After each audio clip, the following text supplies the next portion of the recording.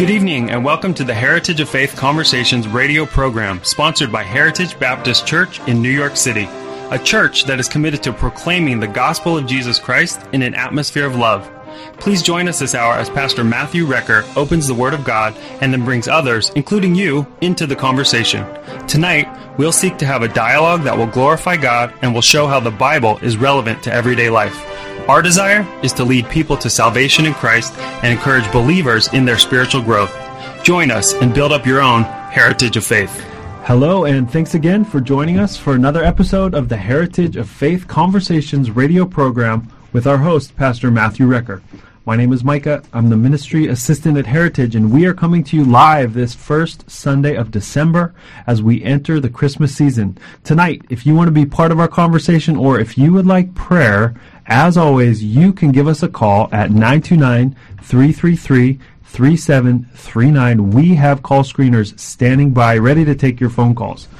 Pastor Matt, so we started singing Christmas music this morning in service, and I was thinking about, what is your favorite Christmas song? I think my favorite Christmas song is Hark the Herald Angels Sing because of the doctrinal content of it. And I remember when I became first saved and singing that in church as a Christian for the first time. And it just exploded my brain because I had sung that song, you know, as a child growing up. And never paid attention to that. I had no clue what the song was about. I'm like, wow, this is the gospel in the song, so clear and plain. You know, that he came to raise the sons of earth and to give us a second birth. I never knew that, but it was right there. And I just was amazed at how blind I was. I think that's interesting with Christmas songs. I think it's pretty common where people are just singing. I mean, you think about the secular spaces in the city, and they're singing about Israel and Bethlehem, and people don't even think about it. I know some people who are unsaved who love to go to the Handel's Messiah, which is just full of the gospel and full of God's word.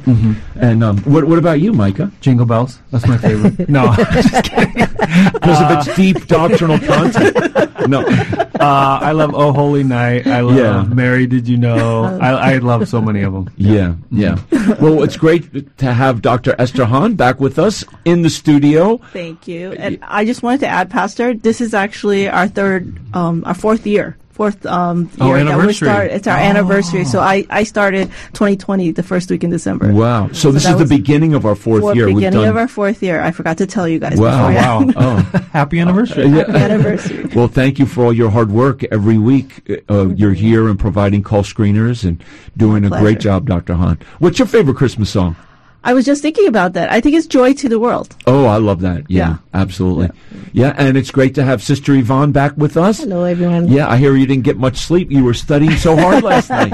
God knows I was up until 3:30. Yes, I was. Yes. Do you have a favorite Christmas song, since we're asking? Silent Night. Oh, Silent Night. Oh, Silent Night. That's awesome. That's a beautiful song.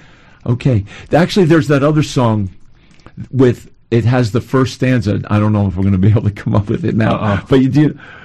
Which one? I'll come up with it. At the break, Pastor. Okay, so we are going to look in Romans chapter 9 tonight, dear friends, and we're going to talk about such an important passage of Scripture as Romans 9, 10, and 11 deal with Israel, Romans 9 with Israel's past, Romans 10 with Israel's present, Romans 11 with Israel's future. And Romans 9, Paul is really going to get into this question. Has Israel's national rejection of Jesus as the Messiah caused God's word to fail? Has God's word been of none effect, is the word he uses here in Romans chapter 9, verse 6, because Israel has not nationally believed in Christ? And so we want to look at this evening. It's a very important question as we get into Romans chapter 9. So we'll begin reading. Micah, if you could please start us off in verse 6 of Romans chapter 9. Yes, Romans 9:6. Not as though the word of God hath taken none effect, for they are not all Israel, which are of Israel, neither because they are the seed of Abraham are they all children, but in Isaac shall thy seed be called. Verse 8, that is they which are the children of the flesh, these are not the children of God, but the children of the promise are counted for the seed. For this is the word of promise, at this time will I come, and Sarah will have a son. Verse 10, and not only this, But when Rebekah also had conceived by one man, even by our father Isaac, for the children not yet being born, nor having done any good or evil, that the purpose of God according to the election might stand, not for works, but of him who calls. It was said unto her, the elder shall serve the younger. As it is written, Jacob have I loved, but Esau have I hated. All right, let's pray. Dear Heavenly Father, God, we just come to you, Lord, with this passage that is not easy. It is a difficult one, Lord. And so we just ask you, Lord, to fill us with your Spirit as we discuss it and have a conversation, Lord, that will, as always, Lord, bless our listeners out there, God. And we just pray, Lord, that this conversation, God, would shed light on the truth of your word, your scripture. We pray this in Jesus' name. Amen. Amen. Amen. So has Israel's rejection caused God's word to fail? That's the question that Paul is dealing with in this passage of Scripture. In other words, if the message of Jesus Christ is true, if Jesus is the Messiah to all people, and first to the Jew, because that's what he said in Romans 1:16, that the gospel is the power of God to the Jew first, then how come they have rejected it? And not just in the first century, but for the past 2,000 years. Although Jewish people have been saved and are always being saved, just a remnant of Jewish people are being saved. So the question is, if the Old Testament or the Jewish scripture teaches that Jesus is the Messiah, how come after 2,000 years even, Jewish people's eyes have not been opened up to see that, oh, wait a minute, we missed this. It really is Jesus. So this is an important question for us because, you know, when Jewish people are saved, they are beat up by their family. They're like, how could you become a Christian? It is traitorous. It is a betrayal of being Jewish to become a Christian. And they are really persecuted very often by their family for their faith in Jesus Christ. So the question is, as well with that, in addition, has the rejection of Christ by the Jewish people, has it caused them to lose their status as God's chosen people? Does God still have a plan for Israel? Have Israel sinned away God's purposes for them? And so these are interesting questions. We hope that you'll find blessing in them as we get into it tonight. Our phone number is 929-333-3739, dear friends. And so this evening, we want to focus as well on one of the great mysteries of life, if those questions weren't great questions. But then we come into Romans 9, and especially in this chapter, and next week we'll get into it even further, but the great mysteries regarding election and those who can be saved. And while we can never fully understand the depths of God's wisdom, his ways are unsearchable, his ways are past finding out. Paul even concludes this section of Romans with those words. His ways are past finding out.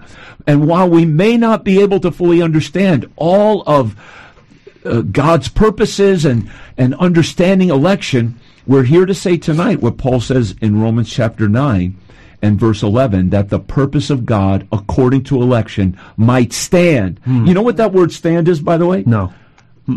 It's one of the Apostle John's favorite words. It's the word abide. And it's the only time that word, meno, it's the Greek word meno, which is most often translated abide. It's the same word in John 15, abide in me and I in you. Oh, wow. It's that word, that the word of God, that God's word, according to election, might abide. That is, his word and promises will continue no matter what Israel does. His word regarding election and his purposes in life will stand, will continue, will remain. So, but sometimes we've all struggled with doctrine. And so I thought a good way to start our program off tonight is really just to ask, have you ever been confused by a doctrine, maybe the doctrine of election in particular, or maybe some other doctrine in general? And Micah, why don't you start us off on this? If you've ever, what doctrine maybe have you had to really struggle with and wrestle with that maybe brought a little bit of consternation to your soul? Yeah, well, I do think it's interesting because I have had many conversations with people who struggle with election, and you know, whether you're are you supposed to be a Calvinist? Do we believe like them? But that, to me, hasn't been one of my big struggles. I would say, several years ago, I spent a solid 6 months doing research on the New Testament gifts of the Spirit. And the reason I did that was because I have some really good friends who go to, Pentecostal, charismatic type churches, and I know that they love Jesus, but when I would go and visit their churches, I always left feeling that some of what I saw was not biblical, but I didn't have the grounding to understand why. So I wanted to understand it, and I felt somewhat uncomfortable oftentimes in those services. I would, so I wanted the biblical perspective on the certain gifts which they were practicing and promoting. In the end, I actually wrote up a multi-page document that I've shared with people, and I've referenced it myself many times. And I would say it wasn't a fun process per se, but it was well worth it for me because now I feel confident in my conclusions because I used the Bible as my text. Yeah. Well, that's great that you did that personal study, and you had some understanding, but through your study, did you arrive at the same general conclusions you had before your study, would you say? Or did you have any major differences that No, I just, when I started walking with God again, following really hard after God, I was just I was very open, because I guess spiritually, without realizing it, I had been very closed for a long time. So I'm very open. So I think God let me go through a number of years where he wasn't hitting me over the head with the doctrine, even though that's important. It was just love God, go to multiple church services on Sunday, go to, Christian performances and stuff like that. So it wasn't so much about drilling down on the specifics, but there was a moment where, boom, okay, focus on this now, because I need you to understand that's what's good. True. And that's a great testimony and a great example for our callers as well. If you're, kind of searching and maybe confused about a particular doctrine, just do a personal study on it. Yeah. Or if you even want us to pray with you, we're here to pray with you. I encourage you tonight at 929-333-3739. Yvonne, what about yourself on this? Oh, I was, I'm still struggling over Romans 8:28. Okay, because I will tell you the truth. Sometimes I just struggle. Okay, and when it says that we know that for all those who love God, all things work together for good. Mm-hmm. Now, when I think about that, I was like, okay, but I'm struggling so bad. How could this be His purpose for me? Mm-hmm. But I'm finite. Right? So I could only think a little bit. But He already knows my plan. So I just have to trust Him. Mm-hmm. Yeah. That's it. That's what I have to do is just trust. And He's going to work it out. But really, too, Yvonne, one of the great reasons why people are atheists is because they don't believe that everything that happens is going to work out for good. They're like, how can a loving, powerful God allow these terrible things and wars and bloodshed and injustice? Yeah, so that is a big struggle. Romans 8:28. People do struggle with that, and that's a verse that is so loved, but yet we have to wrestle over. That's great. Sister Esther, what's your struggle that you've had over a particular doctrine? So actually, personally, I've been actually confused with evangelism and this concept of election, which is today's topic, so appropriate. So when I was younger, attending Sunday school on a regular basis, I was taught that it was important to share the gospel. So I would share with unbelieving classmates in high school and in college. And one of my friends from high school, it took her 10 years to become saved, right? Because she argued. And so many people shared the gospel with her and over multiple years. And, so that was me back then. But then post-graduate school, I attended a new church. And they seem to emphasize that as long as Christians live a countercultural life, God will bring those who see you living that life to a place of salvation. So not necessarily sharing verbally the gospel message. There wasn't a push to actively evangelize or even disciple folks after they were saved. So I was sitting there kind of confused, like you said before, a little bit of consternation. But eventually I got to a point where, okay, I just accepted it. And then I didn't share the gospel actively, especially as I entered professional life. And after coming to Heritage and taking some HDI classes, our Heritage Discipleship Institute classes, I came to see that, oh, okay, this is maybe a more Calvinist approach. And then I came to see that, okay, back then I probably just didn't agree with that approach, and that's why it was bothering me. And, now, I'm trying to figure out more ways to evangelize more actively, but surely I'm not that youthful person who just but I want my friend to go to heaven. So that, I'm not there yet anymore, but yeah. trying. Well, I believe that in our Christian life, we're going to always be struggling, in some sense, to have a fuller and better understanding of various doctrines. I mean, this past week I had Jehovah's Witnesses knock on my door, and of course they're struggling with the deity of Jesus Christ. And I just challenge them to believe that Jesus Christ is Lord, because this is where salvation is at stake. So, dear friends, if you're struggling with the deity of Christ, or, of course, Jewish people struggle with the Trinity, and they cannot understand, or Muslims struggle with the Trinity. And so, dear friends, there's certain doctrines, like spiritual gifts is not going to affect your salvation. But what you believe of the person of Christ, what you believe of the triunity of God, these things are going to affect your salvation. And so believe on the Lord Jesus Christ. And again, if we could help answer any questions, pray with you tonight, call us right now at 929-333-3739. So what we want to do now is get into this passage, beginning at Romans chapter 9, verse number 6. And Lord willing, we're going to get down to verse 13 tonight as we look at this passage. And really, again, the big theme is this: has Israel's rejection caused God's word to fail? This phrase in verse number 6, it says, not as though the word of God have taken none effect.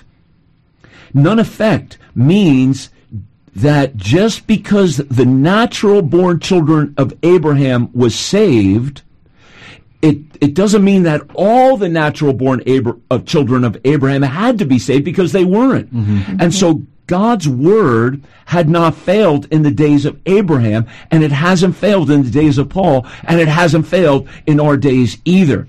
Now, hath taken none effect. That word is actually used multiple times in Acts chapter 27 of the shipwreck story in Acts 27, where the ship got blown off course. Yeah. And so that's the idea of taken none effect. In other words, has God's plan been blown off course? Has God's plan, and the root of that word is the idea of the house on the sand that crashes. In other words, will God's word crash and burn if all Israel isn't saved today, if national Israel does not come to Christ? And so Paul's saying this: God's word has not failed. It has not blown off course. It has not crashed. It is still the word of God. So what is the point, from your understanding, Micah, that Paul is making from this passage as well, in verses 6 as well as in verse 7 of Romans chapter 9? Yeah, well, when Paul says that not all of the seed of Abraham are children of Abraham, his main point, I think, is that physical descendants are not the same as spiritual descendants. So Scripture tells us that Abraham had 8 biological sons in total. There was Ishmael, whose mother was Hagar, the Egyptian handmaid. There was Isaac, of course, the son of Sarah. And then there were also 6 more sons listed in Genesis 25 who Abraham fathered after Sarah died by a wife named Keturah. And 7, which is the majority of Abraham's 8 biological sons, they were not the chosen seed that God was going to work through to bless the whole world. Only Isaac was called. And so Paul is illustrating this point that in the same way that not all of Abraham's biological sons were his spiritually chosen children, so there are many natural-born Israelites, sons of Abraham, if you will, who would not become saved. So, yet, this wasn't because God's word had failed or taken none effect, as you've mentioned, or because God wasn't keeping his promises to Israel. We just have to remember that, the very first Christians, they were Jewish.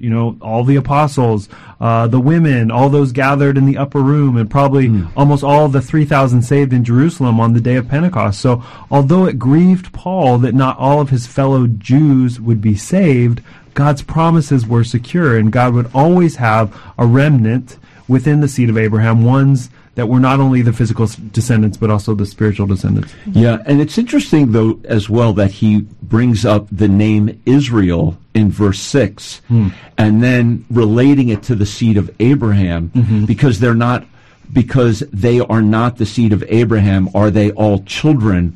For they are not all Israel, which are of Israel. Of course, Israel was Jacob. But he's using here the nation of Abraham, which is going to come out from Abraham to Isaac to Jacob. But when he says they are not all Israel, which are of Israel, what I believe he's saying, they're just because they are, as you well said, the natural seed of Abraham, Isaac, and Jacob, are they truly children of God? And he's saying that just because they're naturally born children of Isaac and of Jacob and are Israelites, they don't live up to the name. And it kind of reminds us back what Paul said in Romans chapter 2 when he says he is not a Jew, which is one outwardly, neither is that circumcision which is outward in the flesh, but he that is a Jew, which is one inwardly. Yeah. In other words, a Jew being one who lives to praise God. In other words, living up to the name of praise. Yeah. Or Israel, living up to the name of Prince of God, you know? So just because of somebody's natural descent, it doesn't mean they're spiritual children. Yeah, and I would just mention, when I went to Israel in 2015, I remember being so shocked. I mean, this is something I'll never forget, when one of our tour guides, who is Jewish, told us about how when he was growing up in school, they told them that the Bible was like their Jewish mythology. It was fairy tales, it was mythology. So this is in Israel, and it's in the school system in Israel. So even, when we think of, no, not all of the people of Israel are following Jesus, well, they're not even all following God. And in fact, the secular majority are not even following the Jewish God. Yeah. And just think of, too, what I'm thinking is, like, if you were Jewish, 2,000 years, as I said, has passed, and still national Israel has not come to recognize that Jesus Christ is the Messiah promised in their scripture. And now here's a church today made up of predominantly Gentiles. Yeah. And we're telling them that their scripture tells them that this Messiah is Jesus. Why should they really listen to us? Why should a bunch of Gentiles tell people who have been studying the Old Testament scriptures or their Tanakh for hundreds of years? How can we have authority to tell them what their scriptures is saying? I mean, I'm just looking at it from their perspective. From their perspective. And so that's what Paul is dealing with here, is that just because national Israel has not put their faith and trust and understood that Jesus is the Messiah, it doesn't mean that God's word has failed or that his purposes that are good have blown off course, Yvonne, as you said earlier. Right. So what are some other examples, even in God's word, of God's word not failing? Because not all Abraham's children were believers in the promise of the coming Messiah. In other words, in the Old Testament, did all the Jewish people believe all the time? Yvonne, why don't we start with you on this? What's an example of not all of Abraham's children believing in the promise of God or the Word of God? Yeah. Okay, so we're going to go to Moses. When Moses went up to the mountain in Exodus 32:1. So Moses was up in the mountain talking with God, getting his 10 Commandments, right? Yeah. But down with all the rest of the Israelites, what do they say? They say, Moses is taking too long, right? And I love it when it says, the man who brought us up out of the lands of Egypt, we do not know what has become of him. Now, I'm thinking when I read that, since, you said that I was up till 3:30 in the morning doing this, I talked to God just like this. Didn't they see the pillar of fire at night and the cloud during the day while they were traveling? Didn't they see that? Yeah. Right? And immediately they went right back into idolatry and worshiped the golden calf. That Aaron said, it just popped up out of nowhere. Right? Yeah. And then... so you're talking about the leadership of Aaron and basically the entire nation as Moses and Joshua were up there. Yeah. And I don't know. I guess they forgot. I'm not sure. And then... what else? They went to the wilderness for 40 years. Yeah. Okay. And what happened to them there? And there, how many people passed away during that time? A lot, right? Because of their sin and their unbelief. Yes. This is how I speak to God. That's an understatement. That's an understatement. So, except Joshua and Caleb. Yeah. Right? Yes. And in Numbers 14, that's in Numbers 14, 8 through 9. The people again rebelled against God's plan, right? And those two, Joshua and Caleb, were the only ones that told the people to stop right? To listen to God. And even though what's amazing to me is even though they kept on falling back, God's plan didn't change. Yeah. Right? Yeah. They had the calf, the women took off their earrings, they did all this stuff. But God's plan was not going to change, regardless of what the Israelites wanted.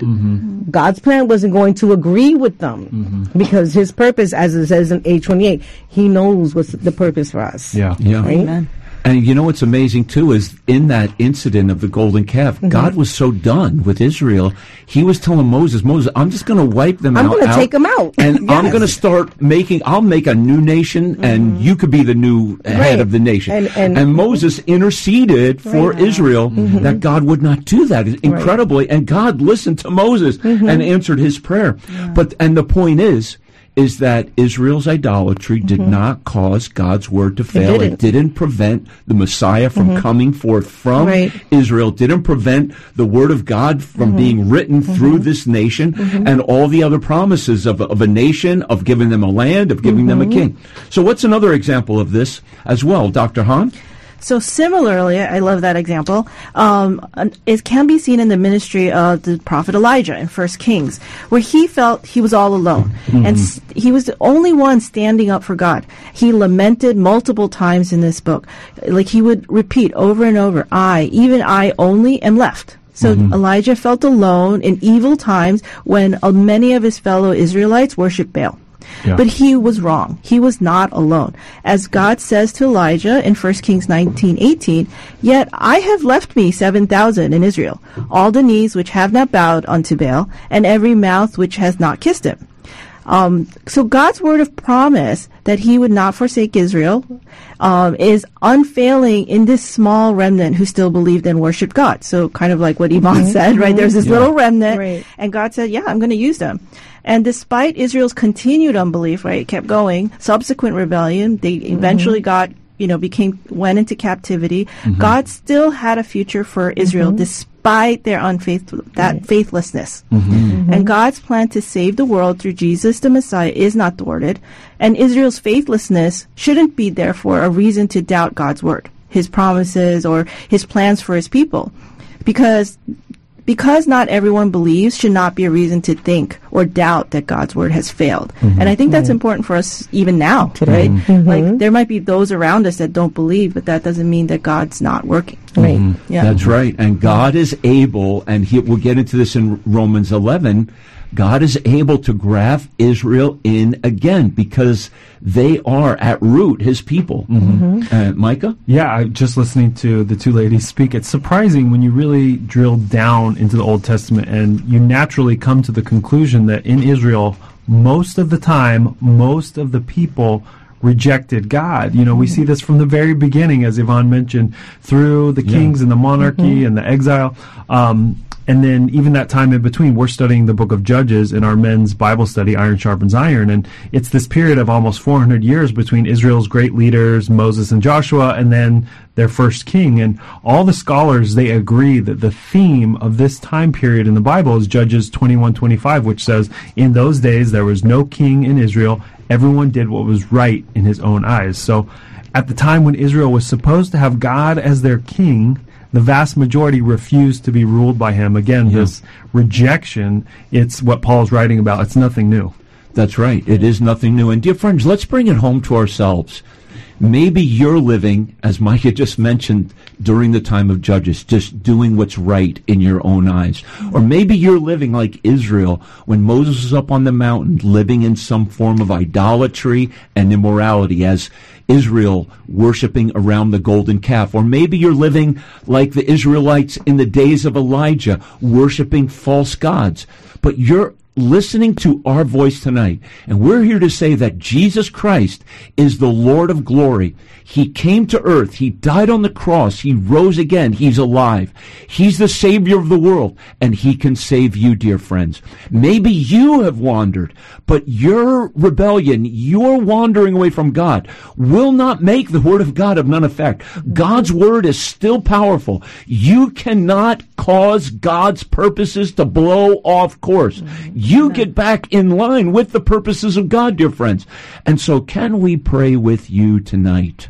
someone under the sound of my voice, you've gotten away from God. You've gotten into idolatry or immorality, unbelief, doing your own thing. I'm talking to you tonight, and I really want to encourage you. Let us talk to you. Let us pray with you.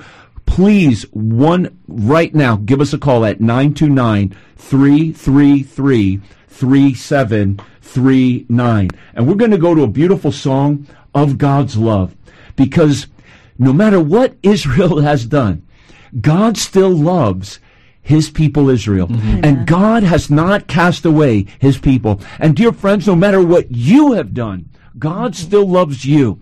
And He says, come unto me, and I will save you. I will give you rest. Give us a call now, 929-333-3739. Enjoy the beautiful song, How Deep the Father's Love. How deep the Father's love for us, how vast beyond all measure, that He would give His only Son to make this wretch His treasure. How great the pain of searing loss, the Father turns His face away, as wounds which mar the chosen one bring many sons to glory.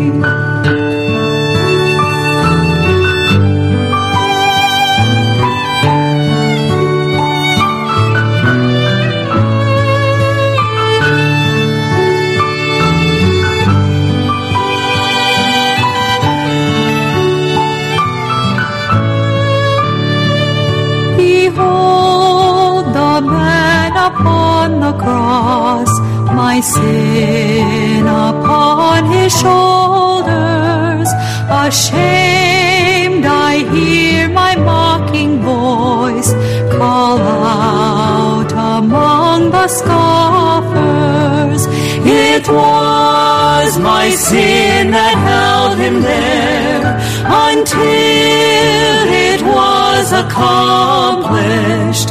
His dying breath has brought me life.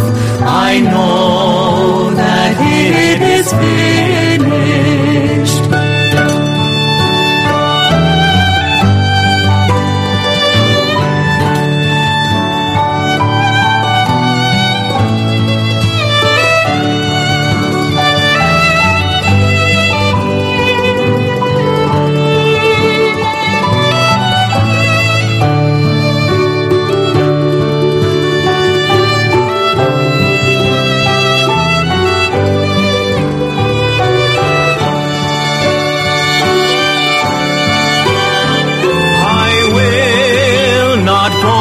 In anything, no gift, no power, no wisdom, but I will boast in Jesus Christ, His death and resurrection. Why should I gain from His reward?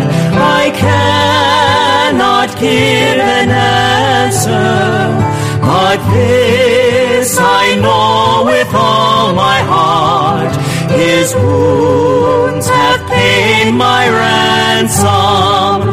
Why should I gain from His reward? I cannot give an answer, but this I know with all my heart, His wounds have paid my ransom. Yes, dear friends, His wounds paid for your deliverance. Amen. So Amen. Call upon Jesus. You know, and here's another thing that's amazing about this passage. In Romans, in the passage we're looking at in chapter 9, where God told Abraham, in Isaac shall thy seed be called. And He said that's a quote from Genesis chapter 21, when Ishmael was mocking Isaac, and Sarah said, Abraham, get rid of that boy, he's going to ruin our house. And Abraham was broken because Abraham loved his son Ishmael. But that was not the first time that God had told Abraham this. In other words, God has a plan, and his plan is not going to be thwarted by man. And God has a plan with Israel. And just because Israel doesn't believe today, their unbelief is not going to thwart God's plan. In fact, God had told Abraham earlier, when Sarah wasn't conceiving on his time schedule, and remember, Abraham was like begging God, please let the promise come through Ishmael, please. And God said, no. I'm going to call your son now is going to be called Isaac, laughter, because you're making me laugh about this, basically. So it's just amazing is that God's plan is not going to be blown off course. His word is not going to ever have no effect. His word will come to pass, dear friends. And that's why we say stand true in these days and believe and follow God with all your heart, soul, mind, and strength. So, Micah, we come into verses 8 and 9 now, and Paul shows us that the children of God are children who are born by the promises of God. And so Paul quotes God's promise relating to Isaac in Romans chapter 9, verse 9. And here he's quoting from Genesis chapter 18:10, that the children of the promise are counted for the seed. And at this time will I come, Sarah shall have a son. So in other words, Isaac was this child of promise. So in what way, how does this relate as well to us today, being like Isaac of old, children of promise? Yeah, so Isaac, he was the son of promise, and he was also a miracle child. And we remember the story well. Of course, you've been talking about it. But God told Abram, he said, you're going to have a child with your wife, and it's the seed that's eventually going to bless the whole world, even though Abram's wife was barren, and at this point she was older. But then the couple even waited 25 more years, and although they made some mistakes along the way, eventually through faith, as Hebrew tells us, they overcame impossible odds and finally brought Isaac into the world. And although we don't know how much Abraham knew as far as specifics, I believe he understood that God would one day bring the Messiah to earth through his family. And so I just think in a similar way, believers today become children of the promise through faith and through a miracle. Each individual person that comes to Christ, believing in the Messiah that came through Abraham, they've overcome impossible odds. They are living in a fallen world. They're surrounded by temptation. They're surrounded by the deceit of the devil. And it really is a miracle each and every time somebody believes in God, believes in Jesus Christ as their Savior. Right. And in Galatians chapter 4 as well, and this whole idea of Isaac being the child of promises, but the children of the promise are counted for the seed. And so the point is that Isaac was the child that God promised. God never promised that the seed was going to come through the handmaid Hagar. And Isaac was a miracle, as you well said there, Micah. And I love how Paul then in Galatians chapter 4 even then says that we, as Isaac was, are the children of promise, which is amazing because we are born of a miracle. We are born again of the Holy Spirit. And that is a miracle every time it happens. We are the children of the promise. In other words, too, we believe in the promise of who Jesus is, that he had been promised in the Old Testament. He fulfilled that promise, and he's coming again. We believe in that promise as well. And the correlation to that is Ishmael. What was his relationship to that promise? He was a mocker. And that's what Galatians chapter 4, where it talks about how Ishmael persecuted Isaac, and the children of the flesh persecute the children of the promise. So, dear friends, here's the point I'm making. Are you a child of promise who believes in the promise, or are you a child of the flesh who mocks the promises of God? And because we are living in a world more and more where God's word is going to be mocked. I mentioned this morning in my message, a very popular show on a cable channel, Bill Maher. And this guy is really blasphemous against God. He's an atheist. Yeah. And he basically called the Bible a book of conspiracy theories that is a book of that is a homophobic book of conspiracy theories. That is awful mockery. Yeah. And yet people laugh at him and watch his show, and he is adored by the elites of our society. This is the world we're living in. And that's Isaac. That's Ishmael. That's the mocker. Yeah. And we have to be the children of promise, dear friends, to love the Lord, love the Word of God. Amen. Yeah. So, dear friends, we're looking in Romans chapter 9 this evening, and we're saying that Israel's unbelief has not caused God's word to fail. Israel has been unbelieving in the past, and we've looked at these different examples, the days of the judges, the days of the worshiping the golden calf, the days of Elijah when he felt like he was the only one. And so now, though, Paul, like so abruptly, in verse 9, he says, "At this time will I come, and Sarah shall have a son." And then all of a sudden he's like, "Oh, I'm done with Abraham and Sarah." Verse 10, he says, "And not only this, but when Rebekah also had conceived by one, even by our father Isaac." So he's like, switch. Yeah. I'm not talking about Abraham anymore. right. I'm talking about Isaac. I'm not talking about Sarah anymore. I'm talking about Rebekah. So in the birth of Jacob, we see that God's election was not based on personal merit. Whereas in the birth of Isaac, God's election was not based on natural descent, but by promise.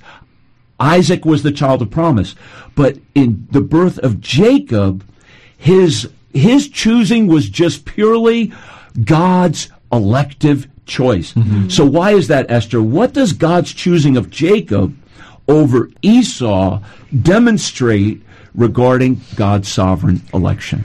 So in life, many of us, we rebel because often we don't trust, God's choices in our lives.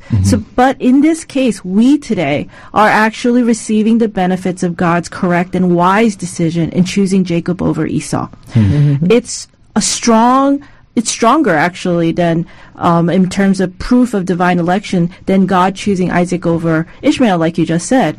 But Jacob and Esau, they were twins. They're legitimate children of the same father and mother, Isaac and Rebekah. Yeah. But whereas Ishmael was not the legitimate son of Abraham. So in our heads, it actually makes sense, right? It's Right. like, okay, God made a good choice, right? Yeah. But it says in 1 Peter 1:2, the Apostle Paul, all Christian, right, all true Christians, and of course Jacob over Esau, we were elect according to the foreknowledge of God the Father. So Jacob was chosen as the promised seed before he was born. So before either Jacob or Esau had done any good things, right? Verse 11 says, before they had done any good or evil, Jacob was chosen. So Jesus could not have been born through both. So God had to choose, and God chose Jacob, and it was not based on his works, like Pastor said, but according to the good pleasure of his will, and that's stated in Ephesians 1:5. So Ephesians 1:5 says, having predestinated us unto the adoption of children by Jesus Christ himself, according to the good pleasure of his will. And it's simple as that, right? Yeah, that is amazing. I mean, when these two boys were duking it out in Rebekah's womb. They started fighting early. I mean, they didn't even wait till they came out. They were like wrestling away in poor Rebekah's womb. She's like, what's going on? Why is this happening to me? What's going on? The Lord said to her, you got two nations in your womb who are going to be fighting for a long time. Yeah. Basically, is what he said. Two nations are in your womb. Two manner of people. Two different people shall be separated from your bowels. The one people shall be stronger than the other people, and the elder shall serve the younger. So that's what Paul is quoting here, that the elder will serve the younger, in that even from the womb, right? God chose Jacob over Esau. Yeah. Well, I also think it's interesting how God's choice, his sovereign election, it was different than man's choice. Because I look back at Genesis 25:28, which says, "And Isaac loved Esau because he did eat of the venison, but Right. Rebekah loved Jacob." So it doesn't get any more clear than that. Isaac, who himself was God's sovereign choice, we've been talking about, he chose Esau because Esau was the hunter. He was more of a manly man. He was the firstborn, and his father preferred him, but that was not God's choice. We saw something similar with God choosing King David. Remember, Samuel the prophet had gone to the house of Jesse, and Jesse brought out all of his sons for Samuel to choose from, and he didn't even consider David a choice. It wasn't until Samuel asked, "Wait, do you have any more sons?" And then finally they went and got David. So it just shows us how God's election is different than what man's election would be. Yeah, absolutely. And, getting to Abraham, who did Abraham want to be the seed? Ishmael, yeah. He was pleading for God for Ishmael. Yeah. And now we come to Isaac, Yeah. and he's trying to work everything out Yeah. so that the promise would go through Esau. Yeah. But God did not plan for it to be through Ishmael or through Esau. God has a way. God has a plan. And it was up for Abraham and then Isaac. They had to trust God. Yeah. And so for Jewish people today, let's bring it right down to here. Maybe there's a Jewish believer and you've been thrust out of your family and you've been cast aside and you've been told you're a traitor to the Jewish nation because you believed in Jesus Christ as the Messiah. How could you do that? Well, dear friends, how could you do that? Because Jesus is the promised Messiah for the Jewish people and for all the nations of the world. But you just have to trust God. That God's plan is going to be worked out. Romans 8:23. That all things will work together for good to them who love God, to them who are the called, to the Jewish person today, to whether it was Isaac then, whether it was Jacob then, or whether it's you now. You are the called according to his purpose, just as much as Isaac was called and Jacob was called, dear friend.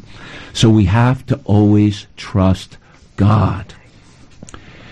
God's plan is going to be worked out. God's word will not fail. His promises will not be blown off course. Man cannot thwart God.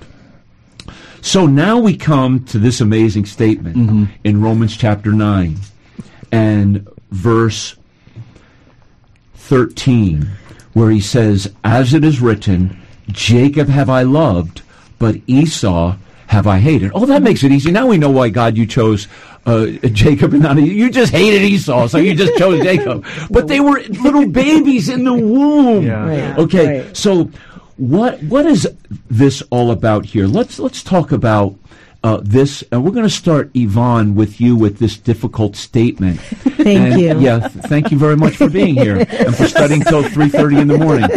But we're gonna look at this.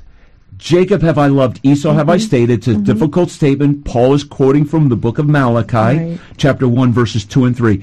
But I want to compare this verse, before we look at it another way, I want to compare this verse to Luke chapter 14, verse 26. And you may read those. I think Yeah, you want I to have read those them. verses. Okay, so why don't you read Luke 14:26 and Okay. talk about this statement in light of that verse. Okay, Luke 14:26 says, "If anyone comes to me and does not hate his father and mother, wife and children, brothers and sisters, yes, and his own life also, he cannot be my disciple." So, last night, while I was talking to God, I was like, why me? Okay, number one. But then I thought about this verse, and I take it very personally. I look at my own kids, right? I said, I love my children. Is God telling me not to hate them in order to love him? No. God is telling me, love me more than I love my own children. Love me. I have to love God more than I love my mother, my father, my brother, my sister, my kids, everyone that I hold dear to. Why? Because without God, I wouldn't have anything. Right? Yes. So, where'd it go? I'm looking for my notes. Okay.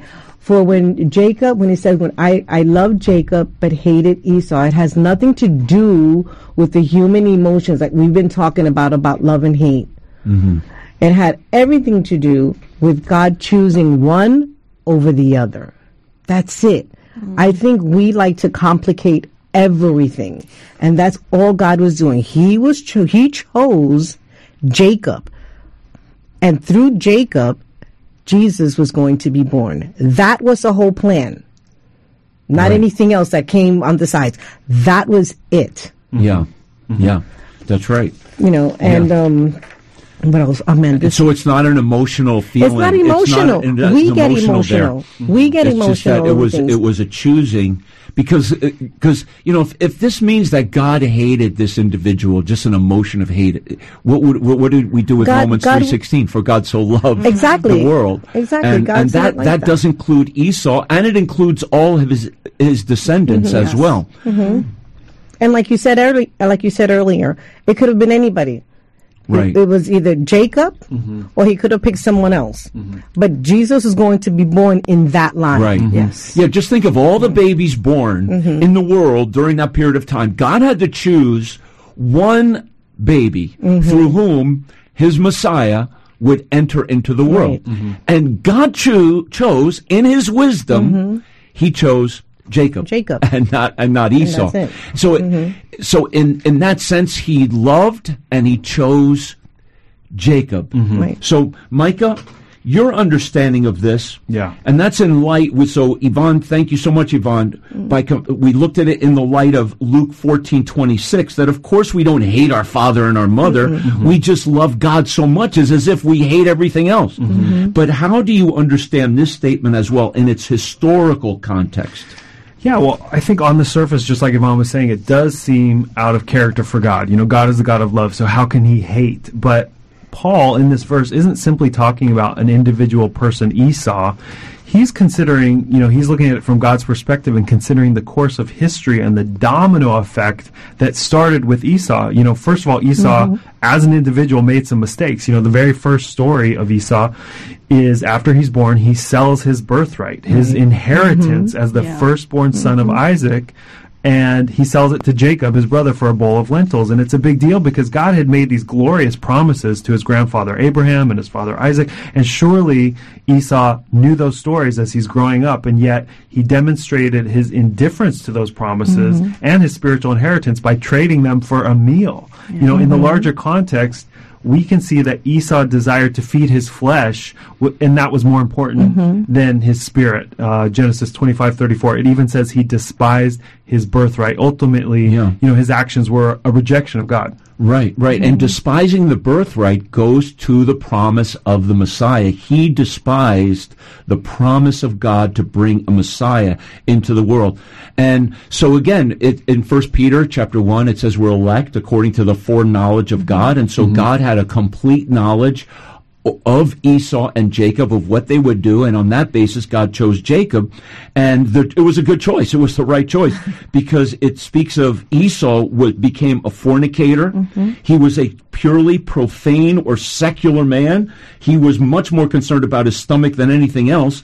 He loved the meat, right? And as well as Isaac was a little bit too. But anyway, and then for one morsel of meat, sold his birthright. But you mentioned that there was a domino effect. So what do you mean by a domino effect here? Yeah, so Jacob and Esau, their struggle in the womb, it continued into adulthood, and ultimately it continued with their future descendants. Numbers 20, it describes how Esau's progeny, the Edomites, they threatened Israel as they were wandering in the wilderness. And then when we get to the Kings and the Chronicles, it describes how the Edomites continued as adversaries of Israel during the monarchy. And then eventually the Edomites, they even cheered on Babylon as Nebuchadnezzar's armies destroyed Jerusalem. I'll read one verse. Psalm 137:7 says, "Remember, O Lord, the children of Edom in the day of Jerusalem, who said, raise it, meaning destroy it, even to the foundation thereof." And ultimately, when we get to the story of Jesus Christ, we read how Herod the Great,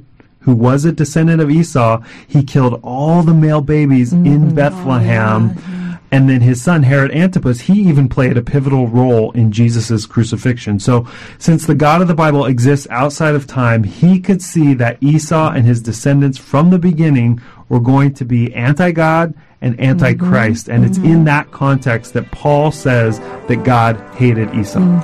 Yeah, absolutely. God and that verse is from Malachi, which is 1,000 years after Esau was born, with the whole context of their history.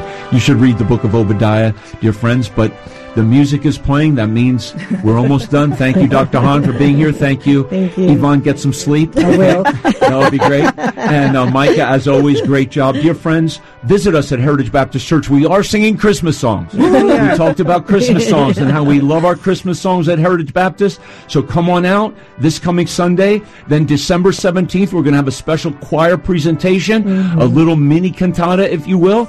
And we're going to have a meal as well. This coming Sunday, December 10th, if you like pizza, come on out. I love pizza. And I'm going to actually get a piece of pizza right now, so I'm looking forward to that. But God bless you all. Follow Jesus. He loves you very much. Good night. Thank you for tuning in to the Heritage of Faith Conversations radio program. To find out more about Heritage Baptist Church and our service times and locations, visit our website at hbcnyc.org. We stream multiple services online each week, including 11 a.m. Sunday mornings and 7:15 p.m. Wednesday nights. All are welcome, and you can find links to participate in our services on our website, hbcnyc.org. And join us again next Sunday at 6 p.m. for another Heritage of Faith conversation sponsored by Heritage Baptist Church. Until then, rejoice in the Lord.